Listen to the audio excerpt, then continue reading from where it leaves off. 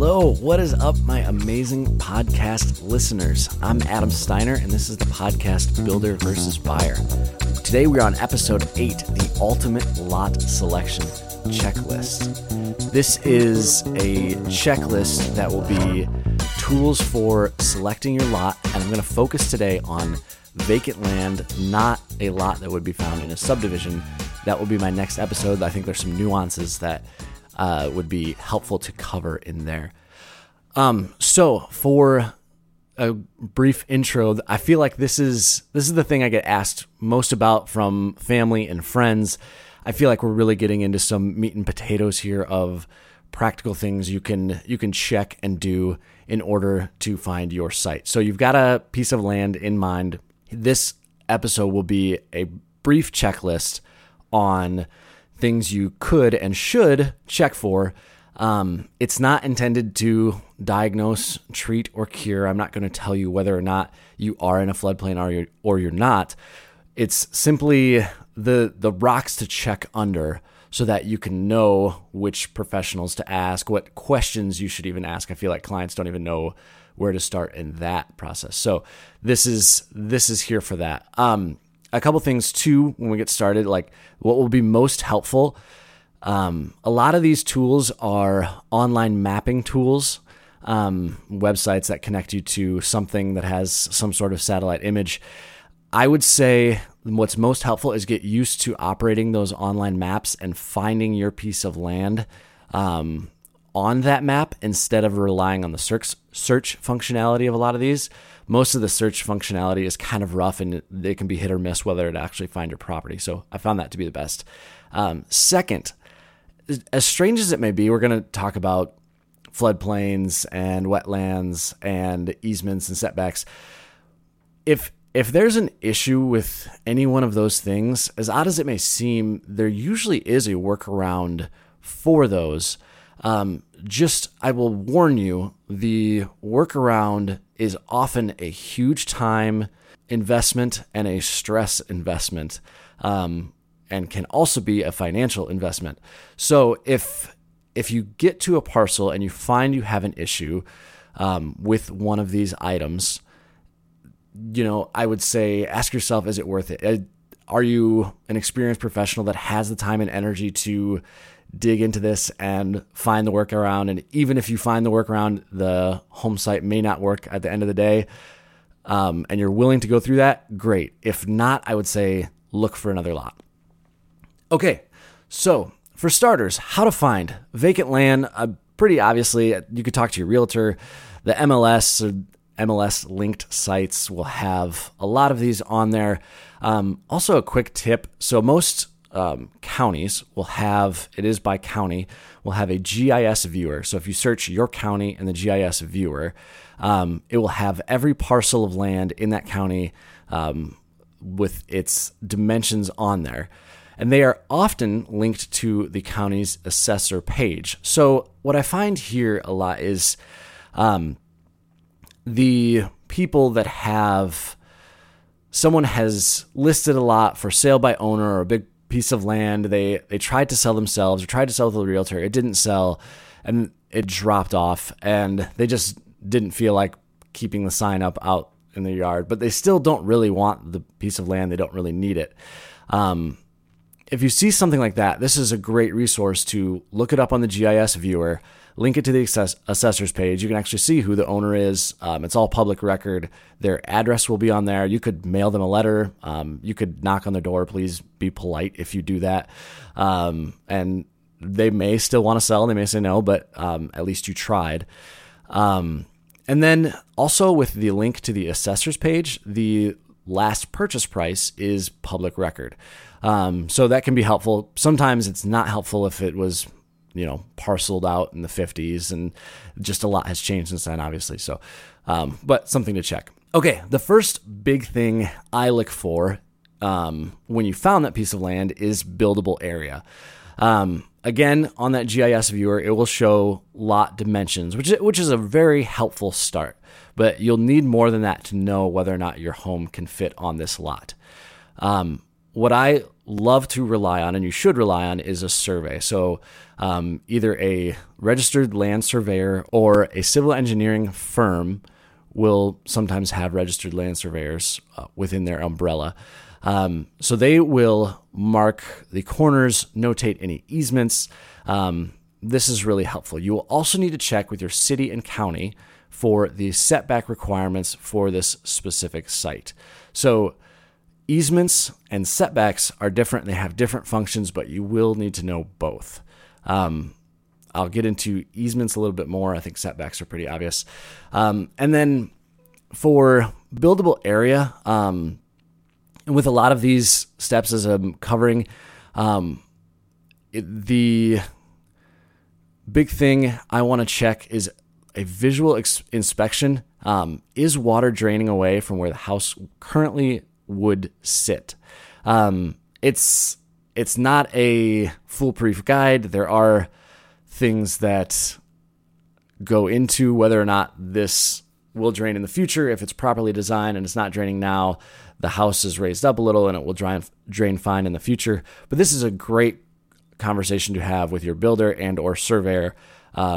Just get their opinion on it. They will ultimately be the ones making that decision. So it's helpful to have both of them bought in to what you're doing and want to do. On that note, is water draining away from the site? This is one of the biggest, we'll call it a cloud, pun intended, over most home sites is storm water. So stormwater drainage is a huge factor. You get into flooding, flood insurance, all that fun stuff. The first place I would check, and this is not foolproof, sometimes these are outdated, flood mapping changes. Again, consult local professionals here. But the first thing I would check is a FEMA firm. So it's a flood insurance rate map. And this is what an insurance agent will determine your flood insurance rate based on. So it's really easy to Google when you're looking at codes and what the codes mean. So I won't go into all that, but look up the flood insurance rate map, find where your parcel would be, and just confirm what flood zone it's currently sitting in. Again, not a foolproof way to say whether or not it'll flood, but it's a start. And then there are some states will even have a more helpful tool. Indiana, I know I've done a lot of work in Indiana. They have an Indiana flood information portal. So it's the whole state, satellite imagery. You can zoom in and click on a parcel and it'll show the zone, which corresponds to the FEMA firm. It'll also show where the waterways are. So there's a floodway, floodplain, and flood zone. A floodway is the area of a riverbank or stream that actually carries the stormwater during a big storm. That's the hardest to build in. Again, shockingly, there are workarounds here, but I'm not even going to get into them because they're so rare. And then a flood plain is the area in which flooding will go up to during what is called a 100-year storm. And then a flood zone is then what your insurance company interprets that rate as. The second thing on water and drainage is wetlands. Wetlands are determined by vegetation, soils, and water flow. Surprisingly, they move over time. So it depends on where the vegetation has grown. Sometimes the grading can change, all that. What you'll need with wetlands is to get the field delineated, and then your surveyor will mark the locations of that delineated wetland on your survey. A helpful tool, the Fish and Wildlife Service actually has a wetlands mapper.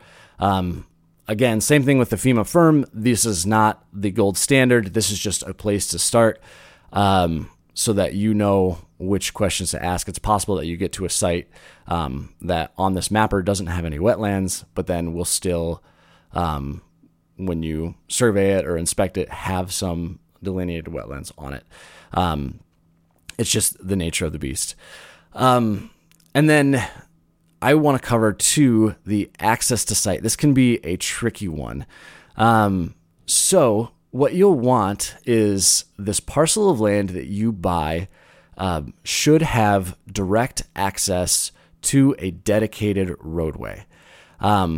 It's a little bit tricky to tell, but on the GIS viewer, you should be able to tell if the dedicated road immediately abuts that site or not. If not, I would start asking some serious questions. So there are times when you don't immediately abut a roadway. And what you'll want to see there is some legal recorded agreement that allows an easement or access to the parcel of land you're looking for. And then with the dedicated roadway, I would also check who maintains it. Is it your city? Is it your county? Or the third option is that an HOA will actually establish these. In the HOA, I would check for who is responsible to maintain that. So the roadway maintenance, you're going to need to repave it at some time. There's plowing that goes on. The city and county, if it's an HOA maintained road, the city and county will not come out to do any of that stuff. That is totally on the homeowners that signed that agreement for that easement or piece of land. So just a heads up on that. A couple other things that relate to utilities. You'll want to see if your utilities are on site. So your city or county should have the details. This includes your sanitary sewer, your water lines, your electric and gas, if you're in an area that provides gas. The responsibility is on you or your builder to get it there if it's not currently there. So that's what easements are usually for. So if you see a utility and drainage easement, that utility line, that utility part of the easement is there for somebody to run a future utility line through that piece of land so that you can have access to your site. But the cost of running that line will be on you, not whose ever property you're going through. And then on the sanitary sewer, if you don't have a sanitary sewer or you don't have a water service, that's okay. And most raw land I see doesn't. It will mean that you'll need to have a septic field and a well. Just something to look out for. Those septic systems can be costly, and it's not the end of the world, but it is just something to have on your radar. Lastly, I would check zoning. So call your city or county. They will have zoning. And let me say this too, calling your city or county can be a really, really great help before you buy a piece of land.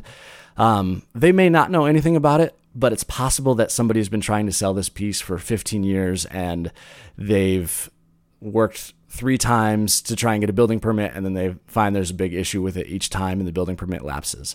Sometimes your city or county will know those stories and say, oh, that's that piece on this road, and tell you the horror story. That's a good red flag. Like, hey, maybe we'll find another piece of land. But on zoning, sorry, got a little distracted there. On zoning, call your city or county. They'll usually be really helpful to figure out what that zoning is. Sometimes it's the traditional R1, R2. Some cities and counties got a little more specific. If it is something that you don't recognize, most cities and counties will have a development ordinance posted somewhere on their government website. That's a great place to check. Warning, they're wordy, they're boring, it's tough to get through them, but again, like if you're buying a piece of land and the county says this is R2, you should know what R2 means before you purchase that parcel.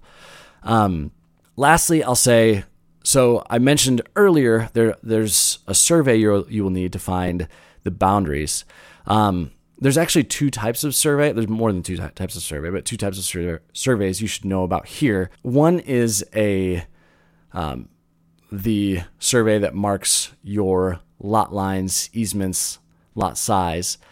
The other type of survey that you'll need to look into is a topographic survey. So what this does is shows the elevation of the land in regard to feet above sea level. I'm sure you've seen these. They've got all the squiggly lines over them. And both your builder and septic installer will need this information to properly place the home on the site. So that when you pull a permit, the county or city will want to know where's the water draining. Is the home in a proper location? Is water draining toward the house or away from the house? And then the septic field install is completely dedicated on elevation. So just not going to get into the nuts and bolts of that, but just important information to know. Lastly, I did want to say, I know this is drinking from a fire hose. There's a lot here. I actually posted a checklist on my website, burnhamdesign.com/resources. It's a completely free download. It's just a recap of this information. So when you're looking at something, you can pull it up and have that with you. As always, thank you so much for listening. It really means a ton. I hope this information is helpful. If you have any questions, please reach out. And thanks to Andrew Michael Metter for the music. I will be back Tuesday on part 2, where we dive into subdivisions and all that fun stuff. So enjoy your weekend.